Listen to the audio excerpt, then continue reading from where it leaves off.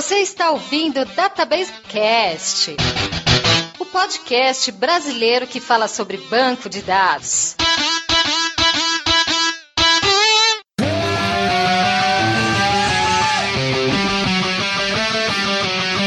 Oi galera, aqui é o Wagner Crivellini e depois de 20 anos de redes sociais, é uma surpresa que ainda usa a data de nascimento como senha, né? Olá pessoal, aqui é Mauro Piciliani e onde é que eu clico para resetar minha senha? E o Dirceu Rezende, uma das maiores verdades quando a gente está falando sobre segurança é que pouca gente se preocupa de verdade com a segurança.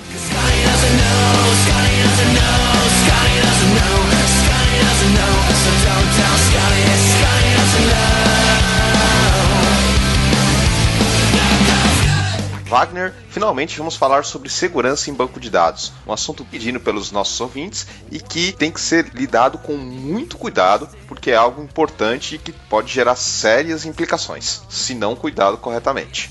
O assunto promete pra caramba, né? E é muito extenso. Então é isso aí, fiquem com esse episódio logo após a leitura de e-mails, comentários e tweets.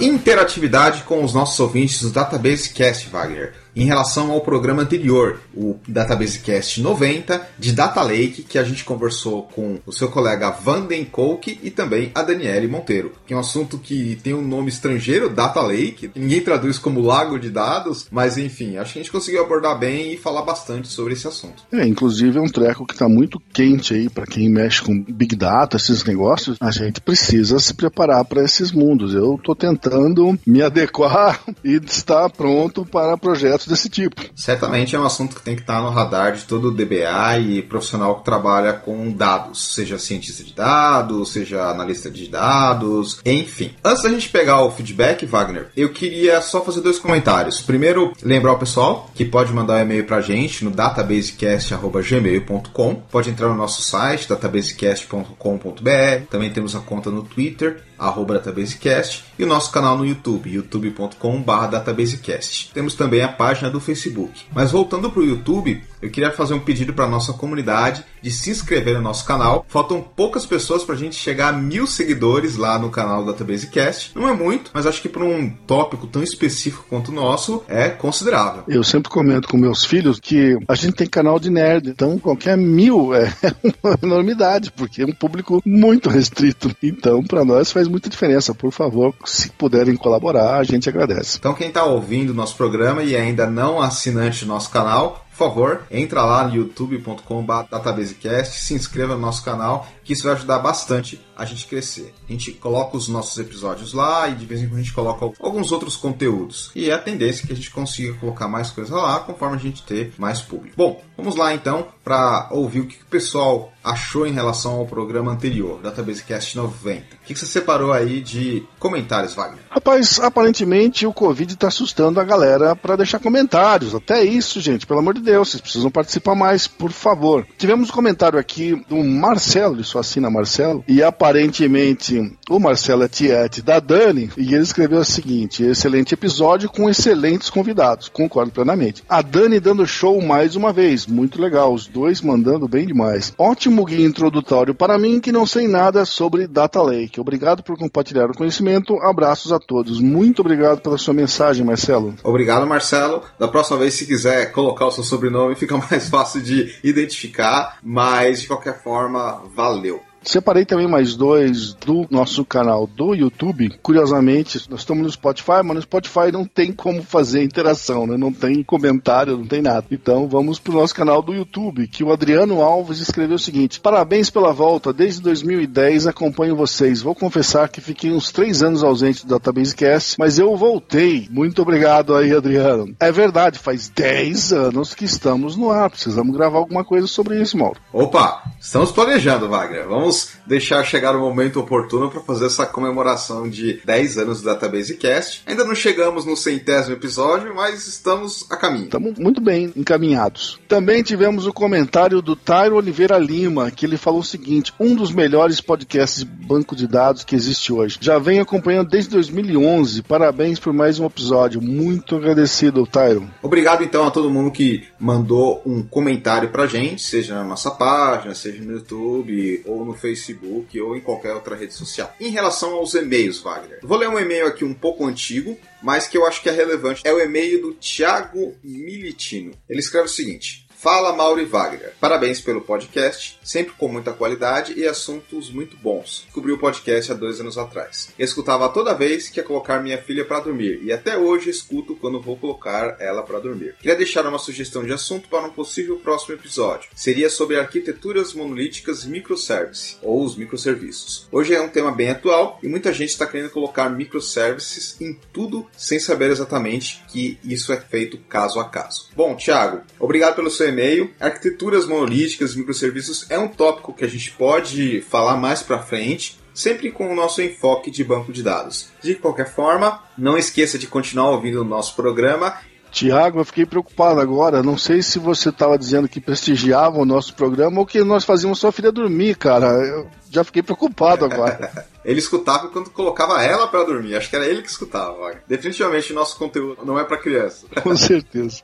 Bom, tivemos um outro e-mail também do Antônio Rosendo, que escreveu o seguinte: caro Wagner e Mauro, venho indicar um convidado, Vitor. Ele já tem muito conteúdo de banco de dados no canal do YouTube. E aí ele fala que nem sabe qual o tema deve indicar, mas que gostaria de ver nós 3 juntos gravando, que seria um ótimo aprofundamento de qualquer assunto que a gente fosse falar. Mal ele sabe que já temos coisas gravadas com o Vitor. O Vitor Fava? Exatamente, o Vitor Fava. Rapaz, sabe de nada, inocente, rapaz, que isso? Já gravamos o episódio com o Vitor Fava há um tempo atrás e agora já gravamos outro recentemente. Então, Antônio Rosendo, fique ligado aí no nosso programa para saber quando que o Vitor vai participar com a gente. Em relação aos tweets, tivemos um tweet da própria Dani Monteiro. Ela escreveu o seguinte: mundo me aguente, fico feliz demais por ter participado desse episódio. Queridos do @databasecast, nem sei como agradecer. A gente que agradece, Dani, por você ter gravado aqui com a gente. Também tivemos o outro tweet do Paulo HR Pinheiro. Parabéns a todos pelo episódio. Foi um encontro muito bom, mas devo dizer que tenho acompanhado a jornada vitoriosa da Dani há algum tempo e não sei quem tá mais por cima agora. Se é ela por participar do DatabaseCast ou se é a DatabaseCast por tê-la como participante. Eu acho que os dois, Wagner. Estamos bem, a gente tá feliz dela ter aceitado o convite e vamos falar, ficou um programa muito legal. O Vanden também detonando na gravação, gostei demais dos 2 convidados, cara, acho que a conversa fluiu muito bem. Com isso a gente fecha os nossos feedbacks em relação ao programa anterior e vamos lá pro episódio 91, que a gente fala sobre segurança de dados.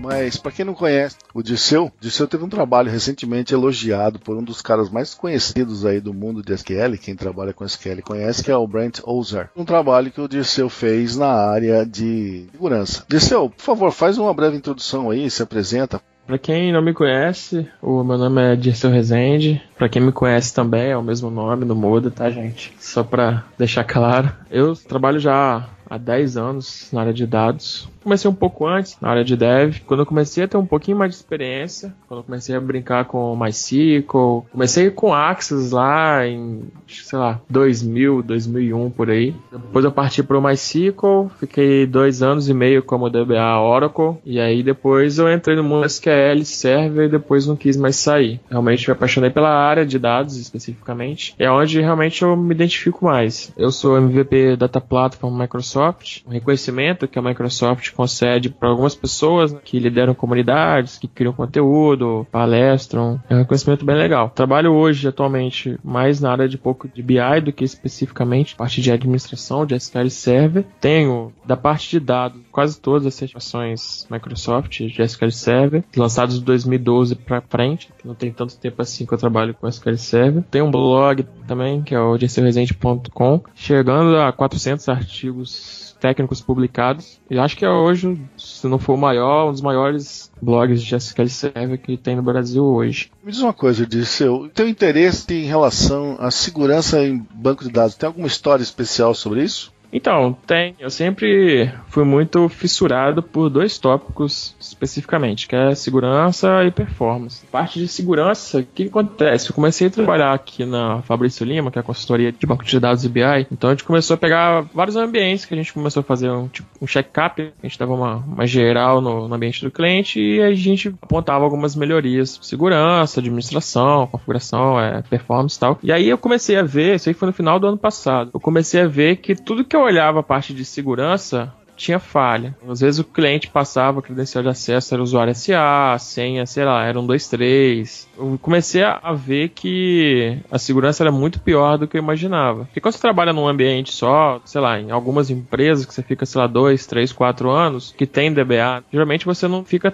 tão pressionado, porque quando você tem DBAs fixos na empresa, geralmente eles cuidam dessa parte de segurança, mas às vezes quando você vai em vários clientes de ramos e tamanhos diferentes, você vê que essa preocupação não acontece muito, especialmente quando é o dev que administra o banco. E aí eu comecei a notar esse alarde, né, de segurança tão grande que tem aí, que eu achei que não fosse tão ruim, que às vezes você trabalha numa empresa e fica, nossa, essa empresa não cuida de segurança, que porcaria, é só aqui que tem problema. Mas aí quando você começa a pegar vários ambientes diferentes, você vê que todos eles têm lotado de problema, aí você toma um susto e fala, cara, acho que realmente o problema é em todo lugar. Aí foi onde eu comecei a tentar desenvolver essa procedura, né, de checklist que o Brent Ozar até compartilhou e comentou, para facilitar a vida dessas pessoas que querem verificar quais os tipos de vulnerabilidades que tem no seu ambiente, de boas práticas que talvez não estejam sendo implementadas, e dar mesmo um alerta, assim, um choque de realidade para quem acha que o ambiente está seguro. Depois de um F5 lá que ele roda SP, ele vai ver que o ambiente dele não está nada seguro. Cara, é impressionante que depois de tanto tempo com a revolução da internet e tal, parece que as coisas não mudaram. Continua sem a devida preocupação com o negócio, até que um desastre acontece. Não mudou nada. Não mudou nada. Você vê SQL Injection, desde que eu nasci o pessoal fala de SQL Injection, até hoje você ainda vê SQL Injection rolando aí de cima e embaixo. É igual a galera que guarda a chave da porta da frente da casa embaixo do tapete. É o lugar mais elementar que qualquer um vai procurar. Repetindo isso pro nosso lado da internet, é o mesmo que acontece. Senha de nome da mãe. Pô, cara. Essa questão de segurança, ela é complicada porque, assim, a maioria das coisas que a gente vai comentar ou você fala, é um negócio que é óbvio, assim. É um negócio que é tão óbvio que a pessoa chega até, tipo assim, pô, mas pra que esse cara tá falando isso? Aí você fala, pô, tá falando isso porque eu acabei de validar o seu ambiente e isso aí não tá implementado. Só por isso que eu tô falando. Parece que você sabe, mas por que as pessoas não costumam implementar? Aí é que tá um grande problema da parte de segurança. É porque, por exemplo, um problema de performance no seu ambiente, o sistema tá lento e o cara foi lá e aplicou uma técnica de tuning, criou um índice, fez alguma ação, o sistema passou a ficar rápido, pô, o cara é sensacional, esse cara é bom, esse é o cara. E aí o cara ganha um crédito. Às vezes o sistema só ficou lento porque o cara não fez a parte preventiva, não monitorou a performance, não viu que, sei lá, um query começou a perder o plano e deixou isso acumular por um tempão, não cria uma rotina de indexação, por exemplo, de rebuild, de atualização de estatística, e por isso que gerou problema. Mas mesmo assim, o cara foi lá, resolveu e ganhou o crédito. Agora a segurança não. Você pode ficar lá 10 anos todo dia fazendo revisão de acesso, melhoria, implementando regra de firewall, monitorando tentativa de invasão. Cara, ninguém te dá atenção, ninguém vai chegar lá pra dar um tapinha nas costas e falar, cara, parabéns, 10 anos que você é o DBA da empresa, ninguém nunca invadiu a gente. Pelo contrário, o dia que o cara invadir, Aí o cara vai vir, pô, você não cuida da parte de segurança, não sei o quê. Então, assim, o trabalho de segurança é muito ingrato, porque você não é reconhecido pela proatividade. E ainda quando alguém te invade, a pessoa ainda critica que você não tá fazendo o seu trabalho direito. Eu há pouco tempo estava conversando sobre isso no Facebook, por exemplo. Nós estávamos num grupo de administradores ali, e entrou um rapaz que era novato, gostaria de entrar na área, né, e queria saber mais sobre a vida de DBA. Falei, cara, DBA é o seguinte, se você é bom no que você faz e se antecipa aos problemas, teu chefe vai reclamar que você passa muito tempo tomando café. Agora, se você larga tudo para a última hora e a casa cai, se você conseguir recuperar, aí você pode ser tratado como herói, mesmo que você tenha feito isso de má fé. Então é bem assim, cara, tem negócio que a galera deixa passar e empurra com a barriga. Por exemplo, eu lembro uma vez, quando eu entrei numa empresa aí há algum tempo atrás, cara, tinha uns 30 no grupo de sysadmin, todo mundo era dono da instância. Produção, pelo amor de Deus, cara, como é que você permite um treco desse tipo? Qualquer um faz o que quiser, você tá à mercê o que ele faz com a senha dele. É bem por aí o negócio. Pois é.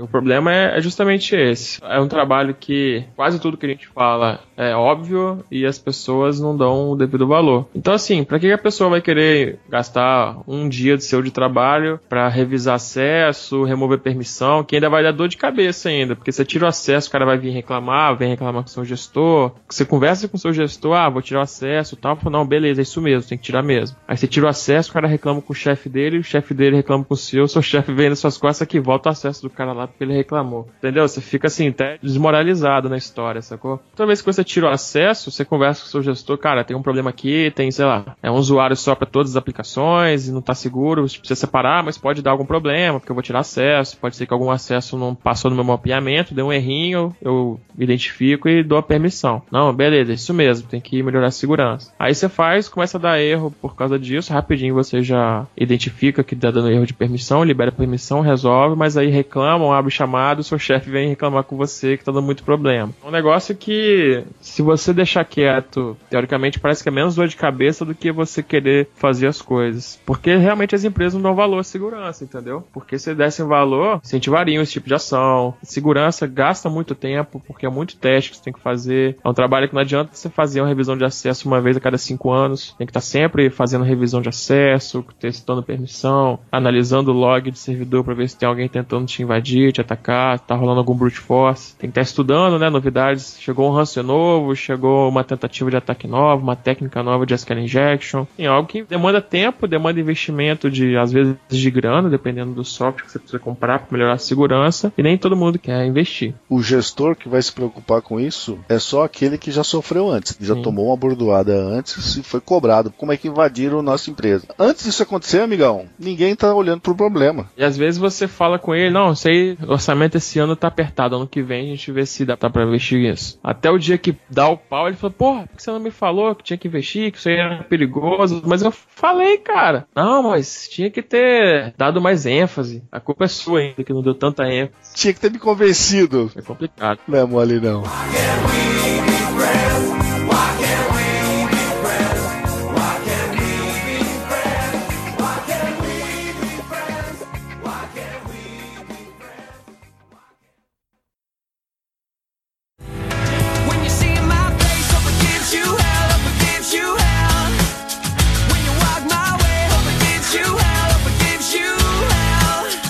Agora que a gente já fez uma introdução sobre a parte de segurança e banco de dados, vamos falar um pouco sobre duas ações importantes que são o ataque e a defesa. Geralmente quando a gente fala em segurança da informação, existe muito ter que estar preparado para algum tipo de ataque em um site, uma aplicação mobile, e o pessoal acaba não falando tanto isso no que diz respeito ao banco de dados. Mas sim, os bancos de dados sofrem ataques, principalmente se eles estiverem abertos, digamos assim, na internet, porque afinal de contas eles usam aí a arquitetura cliente-servidor, tem porta TCP, esse tipo de coisa. Mas, por outro lado, também existem várias técnicas que você pode usar para se defender desses ataques. Em geral, como é que vocês veem essa questão dos ataques? Vocês já pararam para se preocupar com isso? Ou vocês simplesmente trabalham com a autenticação do Windows, no caso do SQL Server, ou um outro tipo de autenticação? Vocês têm algum tipo de cuidado especial para lidar com essa questão de ataques do banco de dados, pessoal? Uma das recomendações que eu sigo é justamente você tentar utilizar ao máximo a autenticação do Windows, que é a autenticação AD, justamente porque você não tem questão de você ter que autenticar utilizando um usuário e uma senha. Uma vez que você configura ou no usuário, já vem direto do login dele no AD, ou numa aplicação, por exemplo, um servidor de IS, você consegue configurar para essa aplicação utilizar esse usuário do AD. Então, você não tem essa questão de você ter que se preocupar com complexidade de senha de aplicação, senha que expirou, senha que talvez não esteja tão complexa, que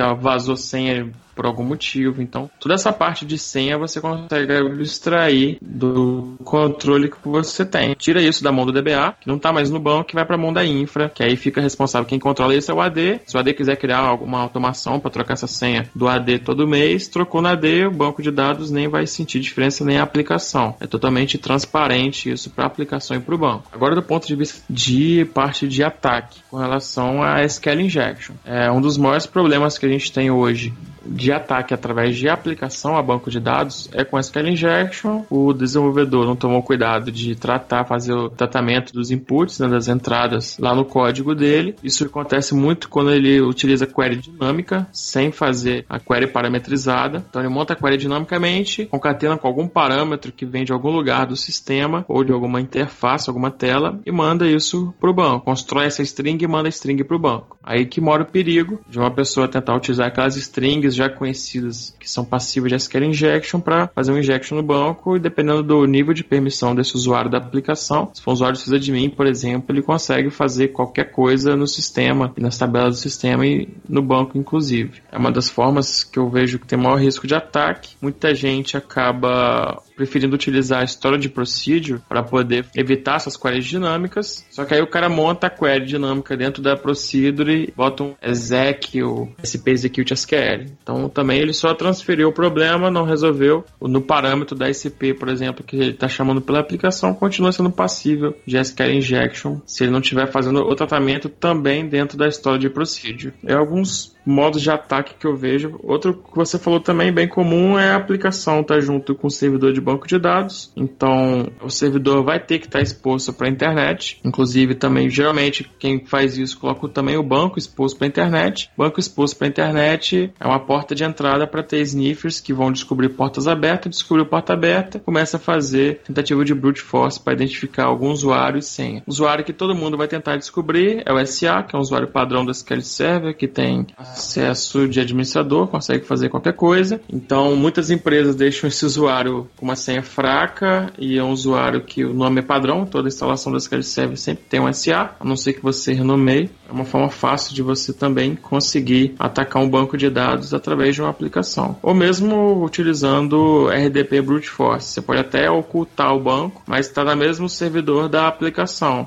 Então, a partir do momento que ele consegue acessar o servidor que está a aplicação, que a aplicação está exposta, então o IP está exposto, a partir do momento que ele invade o servidor e está o banco junto ali, ele consegue parar o serviço. Geralmente, a pessoa que instala o SQL Server é um usuário do AD, provavelmente que tem um login na máquina, que é um usuário administrador. O usuário administrador, na instalação padrão do SQL Server, está na role de administrators, essa role é built-in administrator, geralmente tem acesso ao SQL Server por padrão, é um sysadmin. Então, a não ser que você remova isso, que pouca gente vai se preocupar em fazer isso, geralmente os usuários que são administradores conseguem logar no SQL. Formas de ataque tem muitas formas, dá ali pra gente ficar a noite toda aqui falando só de tipo de ataque. Esses foram alguns que eu me lembrei aqui agora, que eu já presenciei, já vi acontecendo. E as pessoas não costumam se preocupar com segurança de uma forma geral. Segurança de banco de dados, menos ainda. Acha que só protegendo a aplicação ou colocar um AF para proteger a aplicação consegue resolver o problema, e não é bem assim. Dirceu comentou vários aspectos bem focados no SQL Server. Tem muita coisa mesmo sobre esse assunto, comentando um pouco sobre os outros bancos de dados,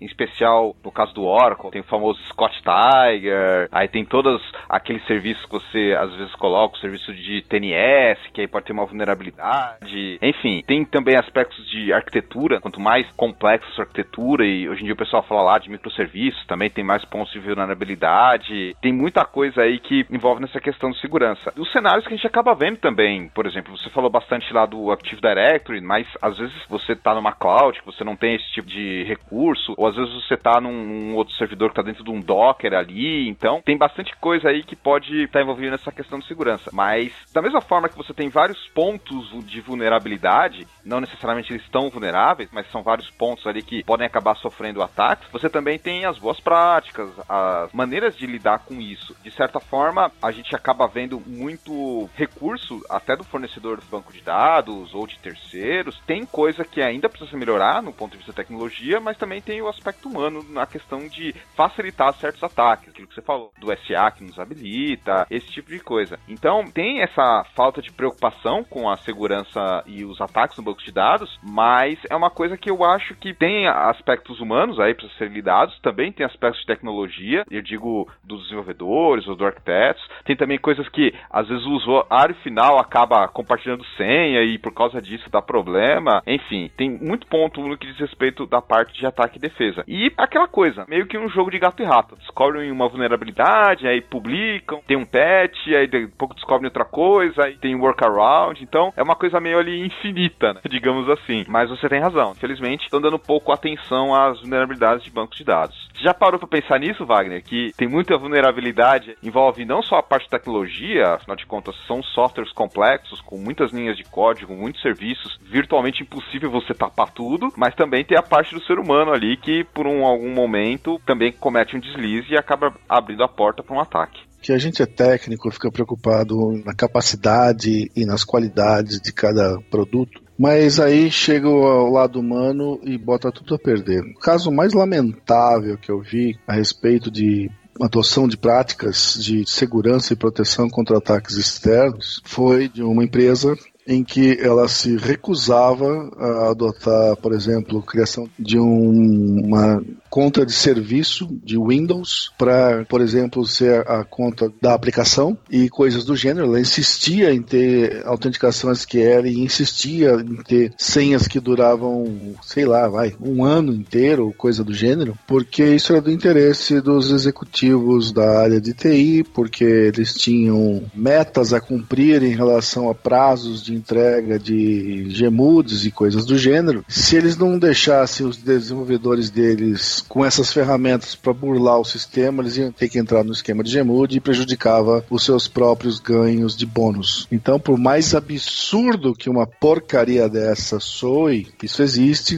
isso acontece, eu já vi acontecer, e ferra todo e qualquer planejamento e recomendação de boas práticas que você, como técnico, vai apresentar para a empresa. É triste, mas muitas vezes as coisas funcionam assim. Realmente, essas coisas acontecem, tem tantos motivos, tem aí esse caso que você falou de problema de GMU, de bônus de executivo, funcionário, enfim. Às vezes até a equipe técnica quer tomar uma atitude de segurança, mas, por exemplo, você tem um sistema que só trabalha de um jeito e o seu banco tem que se adequar ao jeito que o sistema trabalha, porque o sistema foi comprado, aquela coisa. Então, tem um monte de fatores aí humanos que você pode colocar que acabam abrindo uma vulnerabilidade ou, às vezes, nem seguir as boas práticas. E, dependendo do cenário, isso pode ser um problema muito sério, porque hoje em dia existem especialistas em segurança que fazem pen tests, que são os famosos testes de penetração. Conheci alguns deles, tive a oportunidade de conversar com alguns, e hoje em dia esse pessoal usa técnicas avançadíssimas. E geralmente eles não focam tanto no banco de dados, eles focam em algumas coisas de aplicação primeiro, mas também olham ali o banco de dados. E é aquela história, vulnerabilidade sempre tem, é só uma questão de tempo, esforço e dedicação para alguém achar, porque, como eu falei, né, softwares complexos, pessoas possuem falhas e por mais que a gente tente, às vezes não dá certo. Tem muita coisa aí que pode não estar da maneira que deveria estar, digamos assim. O mundo real e o mundo ideal são duas coisas bem distintas, lamentavelmente. Vocês já tiveram a oportunidade de acompanhar um pentest alguma vez focando em banco de dados? Banco de dados não. Eu já acompanhei alguns pentests que ele, através da aplicação, ele conseguiu ter acesso ao RDP ao servidor, através de uma falha do JDBC, eu acho que era, não lembro qual era a falha. É alguma aplicação Java que tinham lá, então através dessa falha ele conseguiu acessar via RDP ao servidor. O servidor é servidor de aplicação, então algum webconfig da vida que ele achou lá, tinha um usuário e senha da aplicação, com isso ele conseguiu logar no banco com o usuário da aplicação que tinha acesso para consultar todas as tabelas, apagar, inserir registro, deletar, então já era, né? Você lembra se demorou muito? Como é que foi? Foi rápido? Foi? Cara, eu acho que foi um dia ele conseguiu fazer isso, 1 ou 2 dias. Eu acho que não demorou muito, não. Mas assim, 1 ou 2 dias pra invadir uma empresa de grande porte é nada, né? É verdade, né? Se for pegar essa garotada de 12 anos aí, fico o dia inteiro só fuçando isso. É a questão do custo e benefício que você estava falando no começo.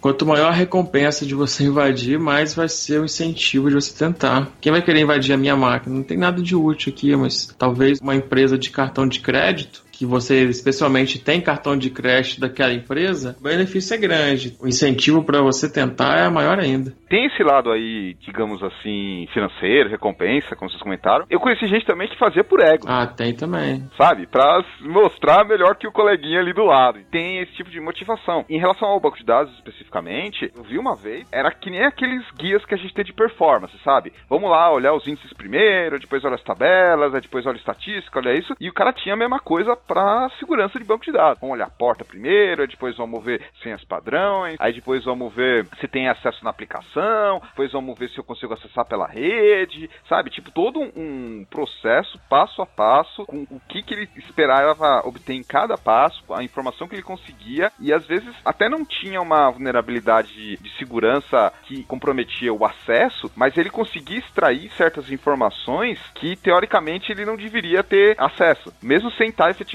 se logando lá no banco. Coisas como descobrir a versão do banco de dados, se tem o patch ou não, descobrir a última data de última atualização, e aí a partir daí, com um pouco mais de esforço, hoje em dia a gente tem muitas bases de vulnerabilidades que só coloca a versão do banco de dados, o ambiente e o último patch aplicado, ele já te dá todas as vulnerabilidades, às vezes até com passo a passo para reproduzir. É um negócio bem avançado, porque essa área cresceu bastante, e aí também tem toda aquela questão de ser um white hat ou ser um black hat, para ver se você acaba descobrindo uma nova vulnerabilidade e informando. Enfim, tem todo esse aspecto que eu não vou entrar em detalhes aqui. Eu fiquei até espantado em como tá estruturado esse tipo de coisa, como é técnico e como é avançado. Assim como a gente tem, por exemplo, as questões de performance que a gente bate bastante aqui. Vamos escolher o índice melhor, vamos analisar a página de dados, nível folha, nível não folha, qual é a estatística. Eles também têm todo um protocolo, toda uma sequência de passos, o que olhar, o que não olhar, para efetivamente descobrir isso. Esses pentests, eles são extremamente importantes e eu acho que toda empresa que tem algum sistema assim, que tem muitos usuários, deveria de alguma hora fazer um desse.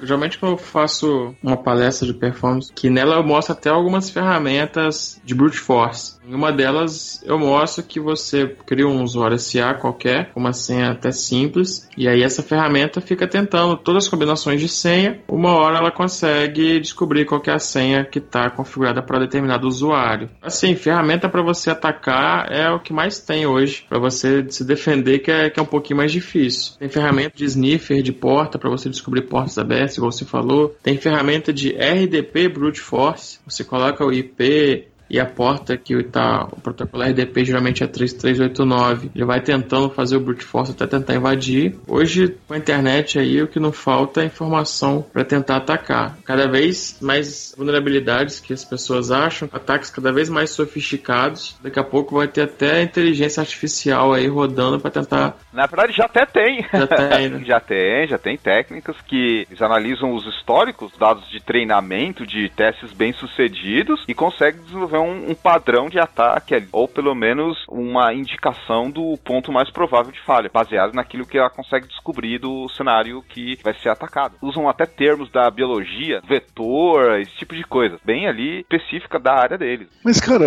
como machine learning depende de histórico, eu não vejo muito ganho algoritmo que você possa inventar que invente possibilidades novas. Eu acho que o caminho ainda vai pela força bruta, como estamos falando até aqui. O que você vê a seu respeito, Mauro, em termos de algoritmo de machine learning para prever um treco desse? Eu não vejo como é que ele vai ter ganho. Tem alguns, por exemplo, no caso específico da força bruta. Hoje em dia sabe-se que se você for testando combinação, você vai gastar muito mais tempo do que você tem disponível, dependendo, obviamente, do tamanho mínimo de senha, aquela coisa. Então, Certo. o pessoal que trabalha com teste de penetração para password não vai para a linha do combinatório. Ele vai para a linha das senhas mais usadas. Então, você pega listas aí de passwords mais usados e vai tentando, e aí nesse você faz alguma variação. E aí que você entra a parte do machine learning. O machine learning, ele vai pegar esses dados históricos de senhas de outros sistemas e vai procurar as melhores combinações para tentar. Então, você ainda vai continuar com a força bruta, só que não pela linha combinatorial, mas sim por alguns dos passwords que foi gerado através do histórico de passwords usados em outras invasões. Essa é uma linha. Você também tem machine learning aplicado em níveis de pacotes. O cara pega lá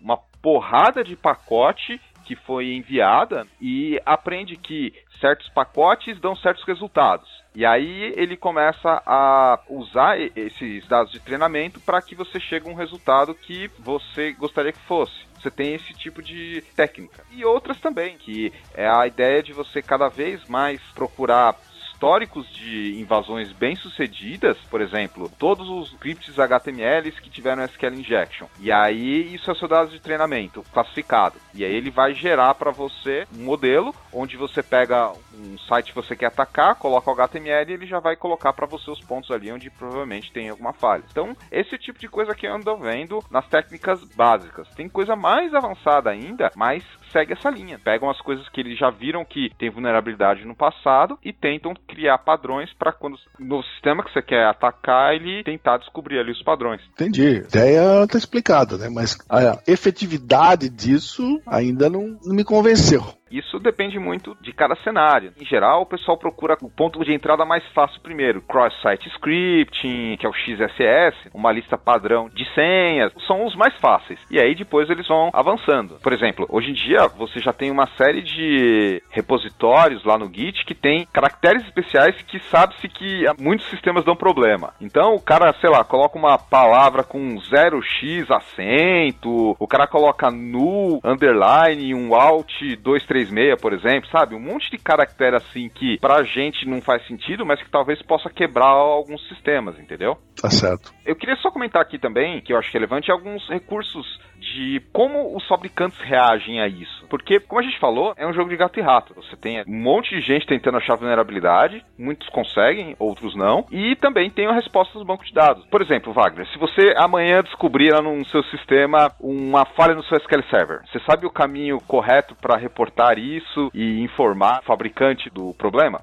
Eu não, mas o Google sabe. Você sabe, Dirceu? Eu também não sei, já vou falando. Cara, eu também não sei não. E outra coisa, você sabe se tem algum tipo de bounty, ou seja, recompensa da Microsoft se você achar algum bug de segurança no SQL Server? Muito menos. Nunca ouvi Sei falar menos não. ainda. Então, eu acho que esses pontos também são importantes serem colocados. A gente citou o exemplo do SQL Server, mas eu também não conheço do Oracle, também não conheço dos outros. Esse é um ponto que os fabricantes de bancos de dados têm que melhorar um pouco, sabe? Porque não é uma questão de querer incentivar a descoberta de falhas, mas é uma questão de mostrar que eles estão preocupados com isso. Porque quando você cria, por exemplo, um programa de recompensa, você realmente paga ali os white hackers que geraram a falha e conseguiram comprovar, isso mostra que a empresa está preocupada. Isso é verdade. Também lidar um pouco melhor com a comunidade em relação a isso. Liberar patches, mas eu não sei a frequência, mas até onde eu vi, a Microsoft ela é bem assim preocupada em liberar patch. Na época lá do SQL Slammer e outros, tinha patch, tinha alguma coisa ali, uma resposta relativamente rápida. Outros bancos de dados são mais lentos, principalmente porque às vezes eles não estão como prioridade no pipeline deles. Enfim, só queria deixar claro que essa questão também tem um pouco do lado do fabricante, que eu acho que às vezes eles não se preocupam tanto. Talvez seja porque muitos deles estão incentivando você migrar para a nuvem. E aí na nuvem isso provavelmente não aconteça com uma frequência maior. Mas eu vejo que acho que falta um pouco ainda dessa preocupação, como por exemplo a gente vê em outras coisas. Por exemplo, o pessoal da Google tem uma preocupação muito grande em vulnerabilidade no Android, o pessoal da Apple também, o pessoal da Fundação Mozilla tem todo um processo. Enfim, esse é um ponto que também vale a pena falar, porque na hora que você se descobre invadido, bate aquele sentimento de raiva, sabe? Não sei se já aconteceu com vocês, mas eu tive uma experiência ruim e eu me senti vendido, sem a ajuda de ninguém. Talvez um pouco aquela coisa quando, sei lá, roubam seu carro ou entram na sua casa, você se sente ali inseguro, obviamente, mas também ali um pouco de não tem ninguém que pode ter me ajudado, eu confiei É por aí mesmo, né, cara? Você vai ficar cabreiro de algum jeito, porque o risco é grande, mesmo que você não tenha caído no problema do prejuízo, só o susto que você tomou vai ser um negócio importante e é complicado. Geralmente, quando tem uma falha dessa, as empresas costumam liberar, às vezes até antes da falha se espalhar, como foi o caso do WannaCry, acho que há 3 anos atrás, que tinha um patch já do Windows, foi lançado 3 meses antes, que com esse patch a sua máquina pegaria o WannaCry, mas não se espalharia pela rede. Então a quantidade de máquinas infectadas seria bem menor do que foi aquele ápice lá do WannaCry. Então a gente vê que assim, sempre está tendo patch de segurança para corrigir alguma vulnerabilidade, só que muitas vezes as pessoas acabam meio que deixando isso de lado. Então você vê que tem ambiente que você chega que tem 1 ano que não atualiza nada, entendeu? Nem sistema operacional, não atualiza o próprio SGBD, questão, por exemplo, do SQL Server 2008. O suporte acabou, não vai ter mais atualização, não vai ter patch de segurança. Se tiver algum problema, nem só de segurança, alguma falha grave no seu banco, você não vai ter mais o suporte. Mas isso a gente está falando do SQL 2008, tem gente no SQL 2000 ainda. Então, assim, essa pessoa não está muito preocupada com segurança, quem está numa versão tão antiga de um produto, por exemplo, porque já não tem mais atualização nem as críticas de segurança. É muita questão também de falha humana, nem tanto de tecnologia em alguns casos. É verdade, cara. Isso é uma questão de política interna. Também você não pode ficar abrindo as portas para qualquer coisa. Você tem que tomar um cuidado. Se você não faz sua parte, não tem jeito. Simplesmente isso. Verdade, a gente fala de tecnologia, de fornecedor, de recursos, mas não tem como desassociar um do outro. É o ser humano ali junto com tecnologia. Por mais que a gente queira falar um pouco mais sobre um pouco mais sobre outro, não tem jeito. Os dois estão juntos e se não der a mão, fica aberto e vulnerável. Não adianta nada você tentar aplicar todas as melhores práticas de segurança no seu ambiente, no seu banco, na sua aplicação, ter um controle rígido de acesso, de permissão, fazer tudo certinho da parte de tecnologia se o usuário tem um post-it com a senha dele colada no monitor. Ou se a pessoa não tem preocupação com a senha, porque a partir do momento que essa senha de um usuário que tem um determinado acesso, isso vaza por uma questão de erro humano, a tecnologia vai toda por água abaixo, tudo que você fez.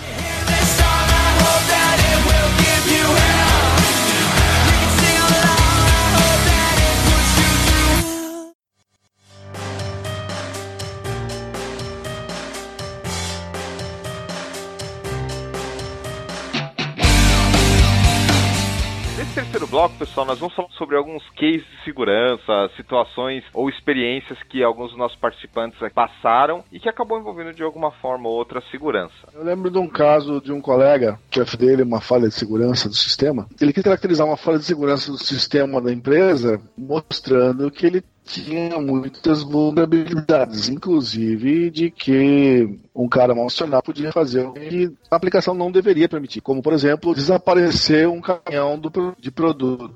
Aí ele chegou pro chefe dele e falou, não, vem cá, vou te mostrar um negócio, como é que isso aqui tá funcionando. Aí ele mostrou que tinha um bug, entre aspas, de que apertando uma determinada sequência lá de operações, ele conseguia fazer desaparecer um caminhão inteiro, uma carreta inteira de produtos de empresa no meio do trajeto. Ou seja, desviou o produto, simples assim. Deixou de existir aquilo. Depois que ele mostrou isso, houve uma tentativa de demitir o cara. Porque, assim, como se ele estivesse tentando de fato roubar a empresa, na verdade não foi isso que aconteceu. Quem viu o que ele sabia, tentou falar que ele era o culpado da coisa e tirar ele dali. Mas como ele já tinha tomado as devidas precauções e impresso informações que ele estava falando, ninguém conseguiu tomar coragem de fazer qualquer coisa, porque se realmente mandassem ele embora, ia mandar um determinado e-mail para todo mundo mostrando, olha, eu mostrei tal coisa para o fulano de tal e estou sendo demitido agora porque eu apresentei uma fragilidade do sistema, fragilidade grosseira, diga-se de passagem, mas era do interesse de algumas pessoas. O problema é, demite esse cara porque ele sabe muito. Porra, cara, você tá de sacanagem comigo. Eu não consigo imaginar que o mundo funcione dessa maneira em muitos lugares, cara. No Brasil é lamentável que seja assim, mas eu não gosto gosto de imaginar que isso seja uma coisa natural na vida humana. Essa é a fragilidade que eu ia comentar em termos de segurança da aplicação e segurança de banco. Olha só, Wagner, seu caso, e mostra uma grande imaturidade da empresa, e eu acho que muitas empresas, principalmente as de menor porte, que não dão tanto valor assim para segurança, têm essa imaturidade de não saber lidar com essa situação. Eu diria até mais, mano. Eu acho que isso mostra uma má-fé terrível, porque a pessoa que viu isso, entendeu o que isso significava, e talvez ela não quisesse que fosse visto, porque a atitude de querer demitir a pessoa que sabe demais é muito suspeita. Desculpa, é muito suspeita. E se a pessoa não tivesse tomado os devidos cuidados e procedimentos ali de ter cópias impressas do material, ele rodava, simplesmente ele tinha rodado. Ele que foi esperto de imprimir as coisas antes de mostrar que ele sabia com quem ele estava lidando. Uma má fé sem tamanho, segundo os meus padrões. O problema de segurança era supostamente intencional. Poxa vida, que situação, hein? Dramática.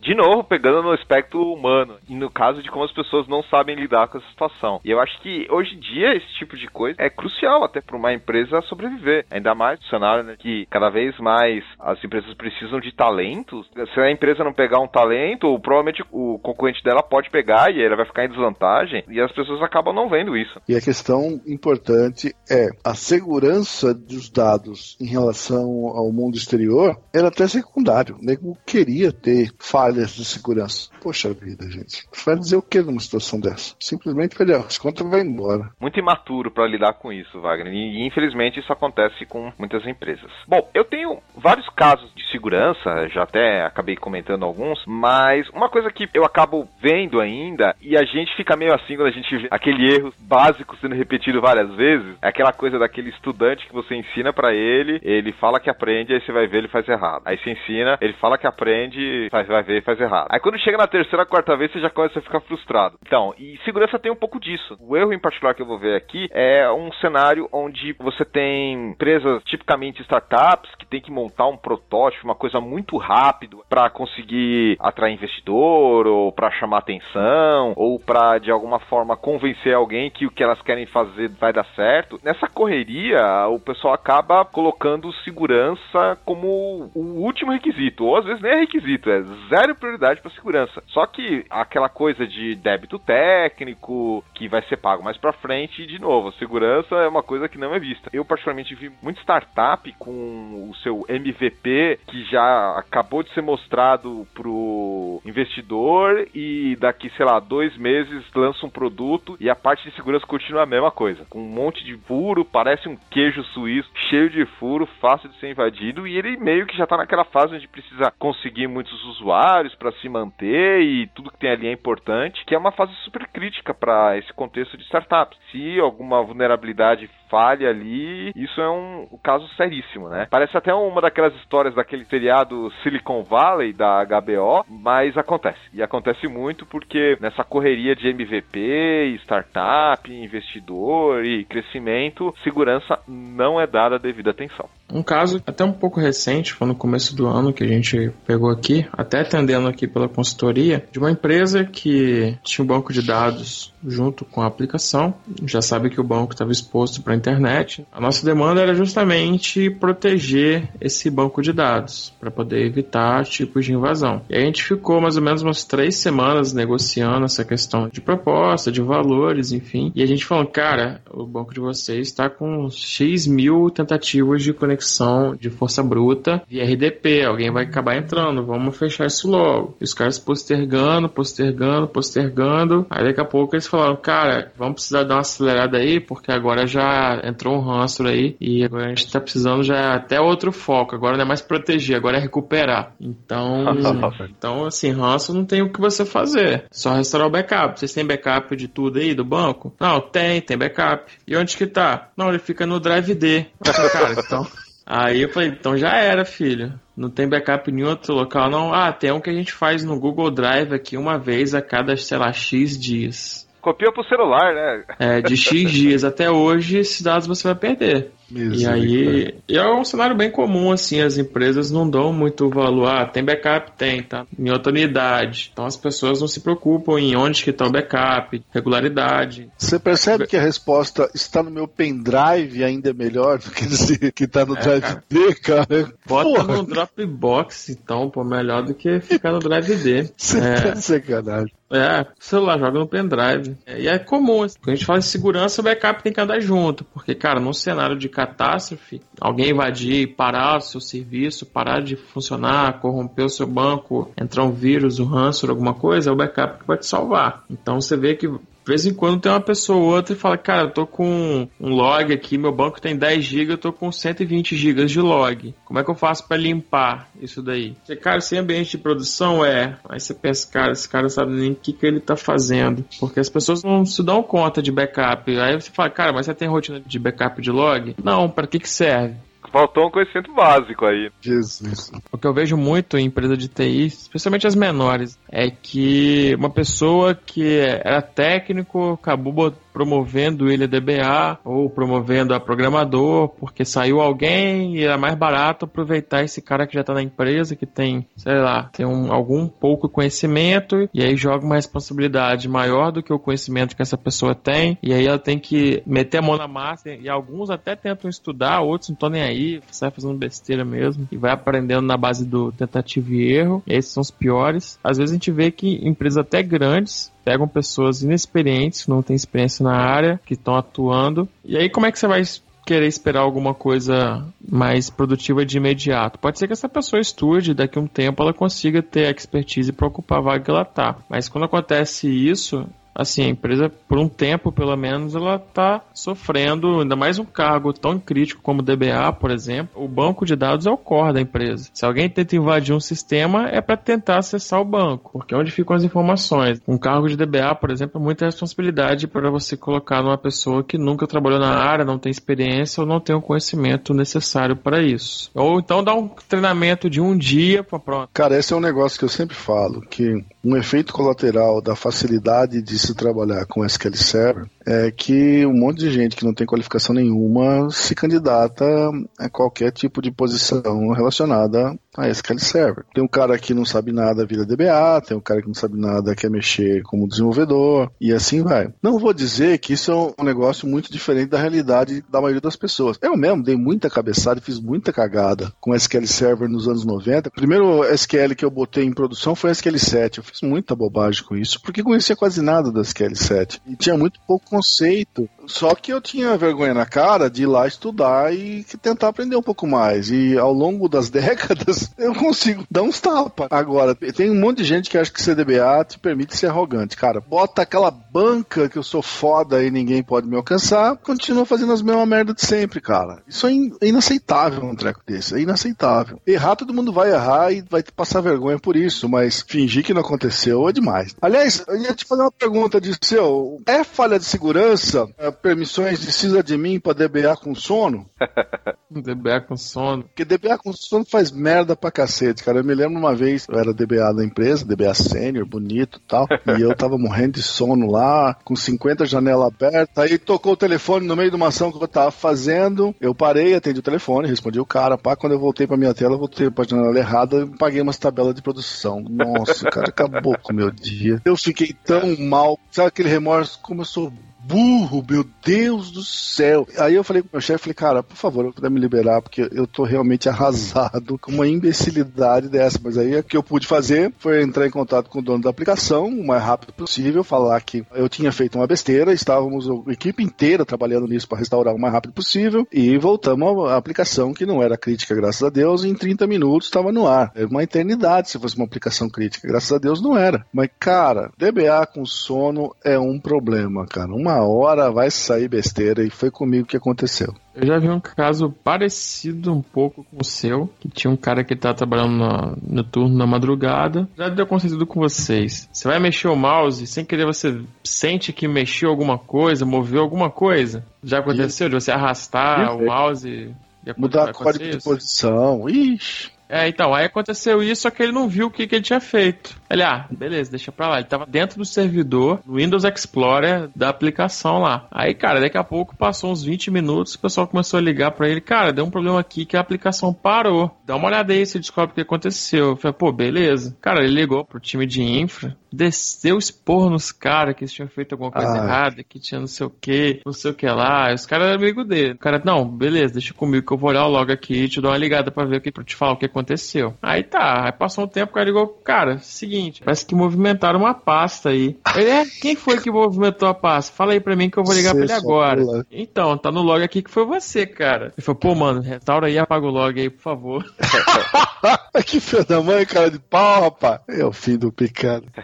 Dirceu, deixa eu só fazer uma pergunta naquele case que você comentou, que era um ransomware. Essa empresa que acabou sendo vítima desse ransomware, o que aconteceu? Ela chegou a pagar o que o pessoal queria ou ignorou? Porque isso é uma situação bem complicada quando você vira refém. Você precisa ter informação. É uma situação muito difícil, na verdade. Eu não gostaria de passar por isso. Qual foi o desfecho dessa história? Eles voltaram backup e perderam alguns dias de dados. Geralmente é o que eu costumo fazer, porque assim, eu nunca vi empresa que pagou, eu nunca tive relato assim de alguma empresa que pagou um ransomware pra saber se realmente liberou os arquivos ou se o cara perde a grana e fica por isso mesmo. Até porque geralmente eles exigem Bitcoin é rastreável, então você não tem como nem pedir o dinheiro de volta. Eu nunca tive esse feedback, se realmente funciona você pagar pra liberar os arquivos criptografados. Já aconteceu algumas vezes, Uber, ou a Netflix, ou o Waze, não sei. Mesma coisa, teve aí vazamento de dados, e o pessoal fez o ransomware e o pessoal foi lá e pagou. Inclusive, quando o investidor coloca o dinheiro lá na startup, ele já deixa uma graninha separada para problemas legais. Seja alguém processando a empresa por ter roubado a ideia, ou seja ransomware. Então, quando você recebe investimento, uma parte é separada para esses problemas legais, inclusive ransomware, que é aquela coisa. O pessoal já meio que prevê que pode acontecer. Óbvio que eles não divulgam isso na hora que acontece, eles deixam para divulgar no momento oportuno, principalmente quando tem alguma pressão de algum membro do board, ou a imprensa descobre, e aí o pessoal acaba divulgando, mas acontece. Como você falou, né? O modus operandi é esse mesmo. O pessoal de alguma forma rouba os dados, manda uma fatia desses dados para o pessoal realmente saber que foi uma falha, uma brecha, põe o pedido em Bitcoin e aguarda para ver o que acontece. Alguns pagam, outros não, mas é o custo de você não investir em segurança. Sim. É verdade. Eu já fiz um teste com o próprio WannaCry. Eu gastei umas 6 horas só pra conseguir baixar o WannaCry. Quando você não quer, ele entra sem você fazer nada, né? Agora, quando você tá procurando um negócio na internet, você gasta a noite inteira e não consegue achar o bendito código original. Aí eu baixei, fiz uns testes porque eu queria entender como é que ele funcionava. Tem um ano mais ou menos que eu fiz esse teste. E aí eu queria ver como é que ele funcionava com o SQL Server. Se realmente ele conseguia parar o serviço, se ele criptografava o MDF ou o LDF a quente. Porque eu pensei, se o arquivo tem uso, não consegue nem copiar o arquivo, como é que o ransomware consegue criptografar o arquivo do SQL Server, o MDF ou o LDF? Boa pergunta. Descobri que tem várias variações do WannaCry, várias versões que saíram. As versões que eu achei, eles não paravam o serviço do Windows, só que aí eu queria testar mesmo. Eu fui lá, parei o serviço do Windows, rodei o WannaCry e falei, vamos ver se vai pegar agora que não tem nada utilizando o arquivo. Então realmente pegou, criptografou o arquivo todo. Estava usando o Snapshot de VM, então eu voltei para poder fazer mais alguns testes. E aí até eu criei um artigo sobre isso, explicando como é que ele funciona. Ele tem uma lista de extensões que o WannaCry busca, porque ele não vai criptografar tudo, porque ele precisa garantir que o sistema operacional continue funcionando para você conseguir pagar o resgate. Porque se a máquina não ligar mais e danificar o seu sistema operacional, você não tem como pagar o cara. Por exemplo, ela passa arquivos de programa, ele não criptografa nada, provavelmente com medo de danificar o próprio Windows. Então, se por exemplo, quando você instala o SQL Server lá, que o diretório padrão dos dados é o arquivo de programa, ele mesmo com o serviço parado, ele não criptografou meus arquivos de MDF, nem o LDF. Aí eu vi lá essa verificação, descobri isso, beleza, então eu vou facilitar para ele, eu vou colocar lá no C2 pontos, na raiz do negócio. Aí foi quando ele criptografou. E ele busca algumas extensões, por exemplo, MDF, LDF, DBF, SQL, TXT, imagem, alguns dados que geralmente são mais importantes para as pessoas. Aí eu fiz o teste, peguei o meu arquivo de banco, mudei a extensão para .dirceu e o log para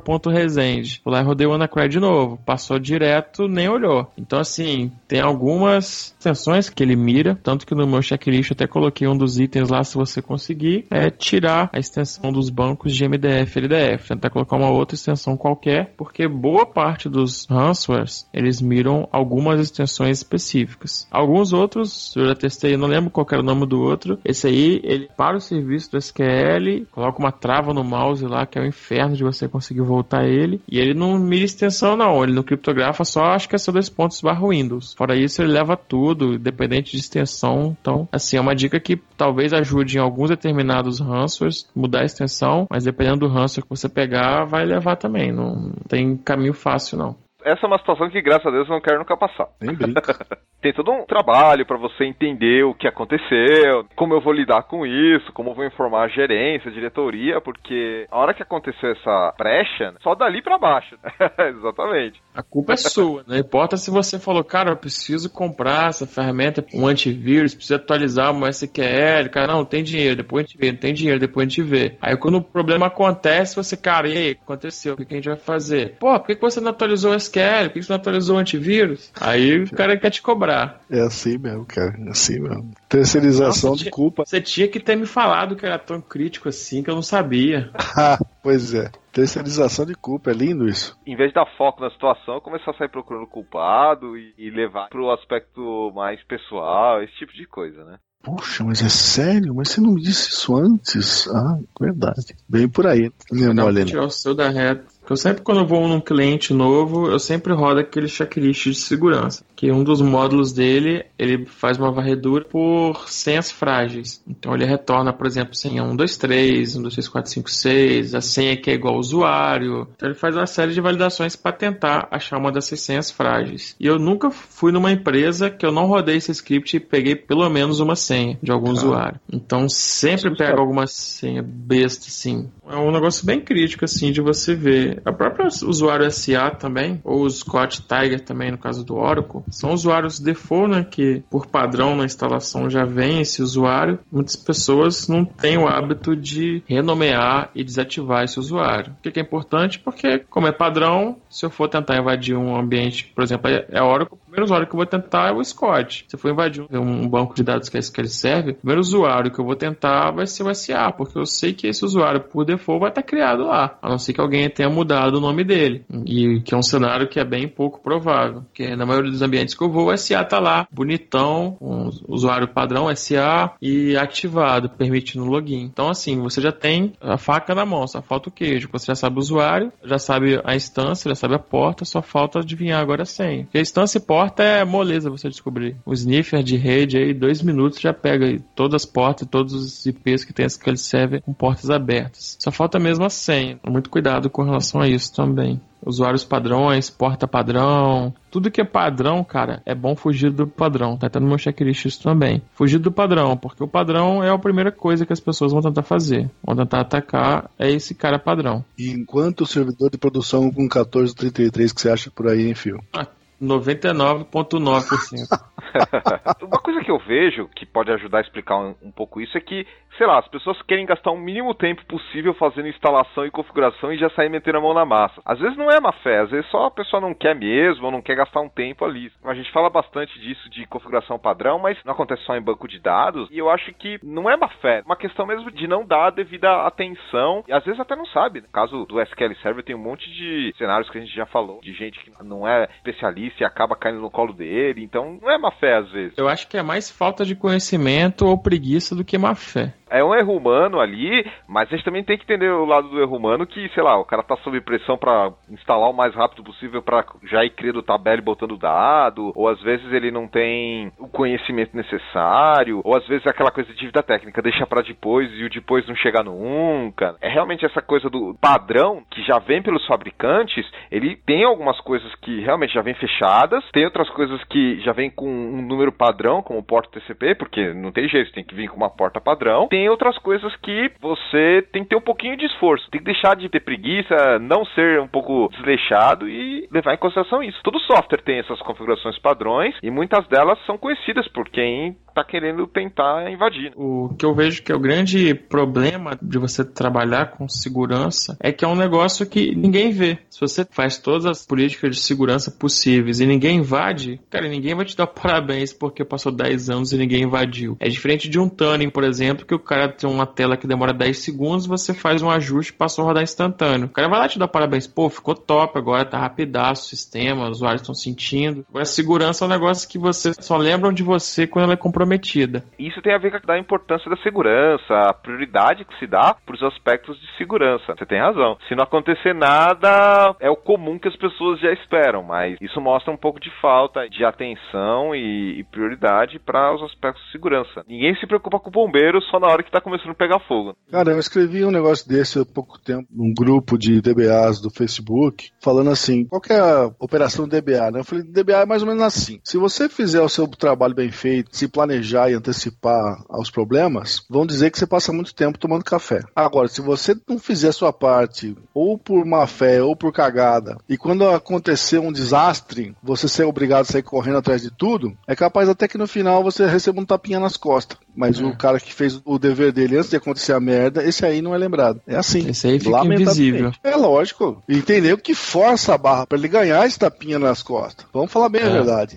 O cara que trabalha bem, no final das contas, o pessoal chega, rapaz, não sei o que esse cara faz, fica o dia inteiro aí. Eu ouvi essas insinuações o tempo inteiro quando eu tava em Piracicaba. Pô, mas ele fica muito tempo tomando café. Eu me antecipei ao problema. Agora, se acontecia do lado de lá, nossa, o cara salvou, olha. E ele foi lá e ligou o Oracle de volta. Porra, mano. O cara toda semana mandando e-mail, pessoal, deu problema aqui, mas já resolvi em menos de 2 horas. Aí o cara, aquele DBA é bom, hein, cara, resolve tudo. E o outro lá não faz nada. Esse é pique. Aquele lá só fica no café, rapaz. Só fica batendo papo. Por isso que eu deixei de ser DBA. Então vamos para a nossa parte final aqui do programa, onde a gente coloca as considerações finais sobre essa nossa conversa. Começando primeiro pelo nosso participante.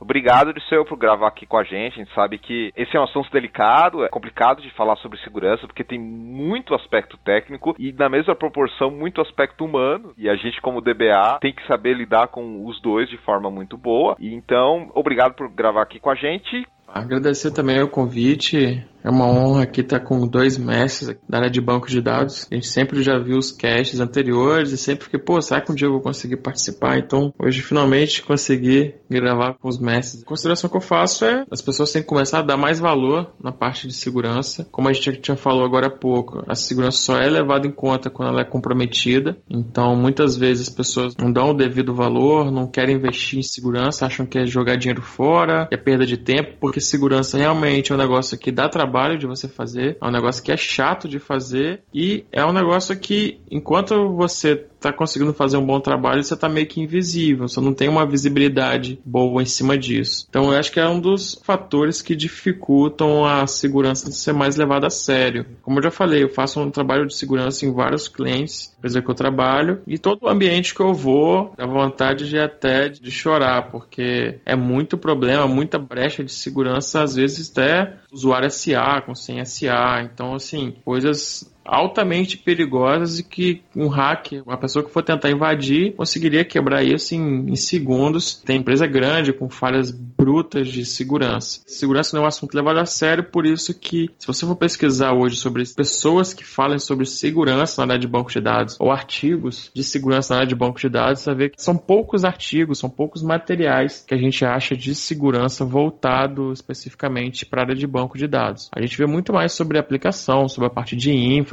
de sistema operacional, mas de banco de dados em si é um artiguinho ou outro, bem difícil de você achar muito material sobre isso, material muito rico. Então, pensando nessa carência, né, do mercado de banco de dados, especificamente na parte de SQL Server, no meu blog eu tenho mais ou menos uns 30 artigos só específicos sobre segurança. Então, se vocês quiserem deixar o link aqui embaixo depois na descrição, tanto na parte de segurança a nível de usuário, de senha, de sistema operacional voltado para o banco de dados, de ransomware, de LGPD, LGPD também, tem alguns artigos específicos. LGPD voltada para banco de dados, que é algo também que é muito difícil de você achar alguma coisa voltado para banco. Geralmente é voltado mais para processo ou jurídico de LGPD. Resolvi dar um pouco de atenção nessa área porque é uma coisa que realmente é muito carente, especialmente em conteúdo em português. Tá certo, é verdade. Legal. Wagner, suas considerações finais em relação a esse programa que falou sobre segurança em banco de dados. Eu tenho 2 comentários a fazer. Se você é DBA e está preocupado com segurança, entra nesse link aí que o Dirceu está publicando no nosso site e procura essa procedure dele, cara. O negócio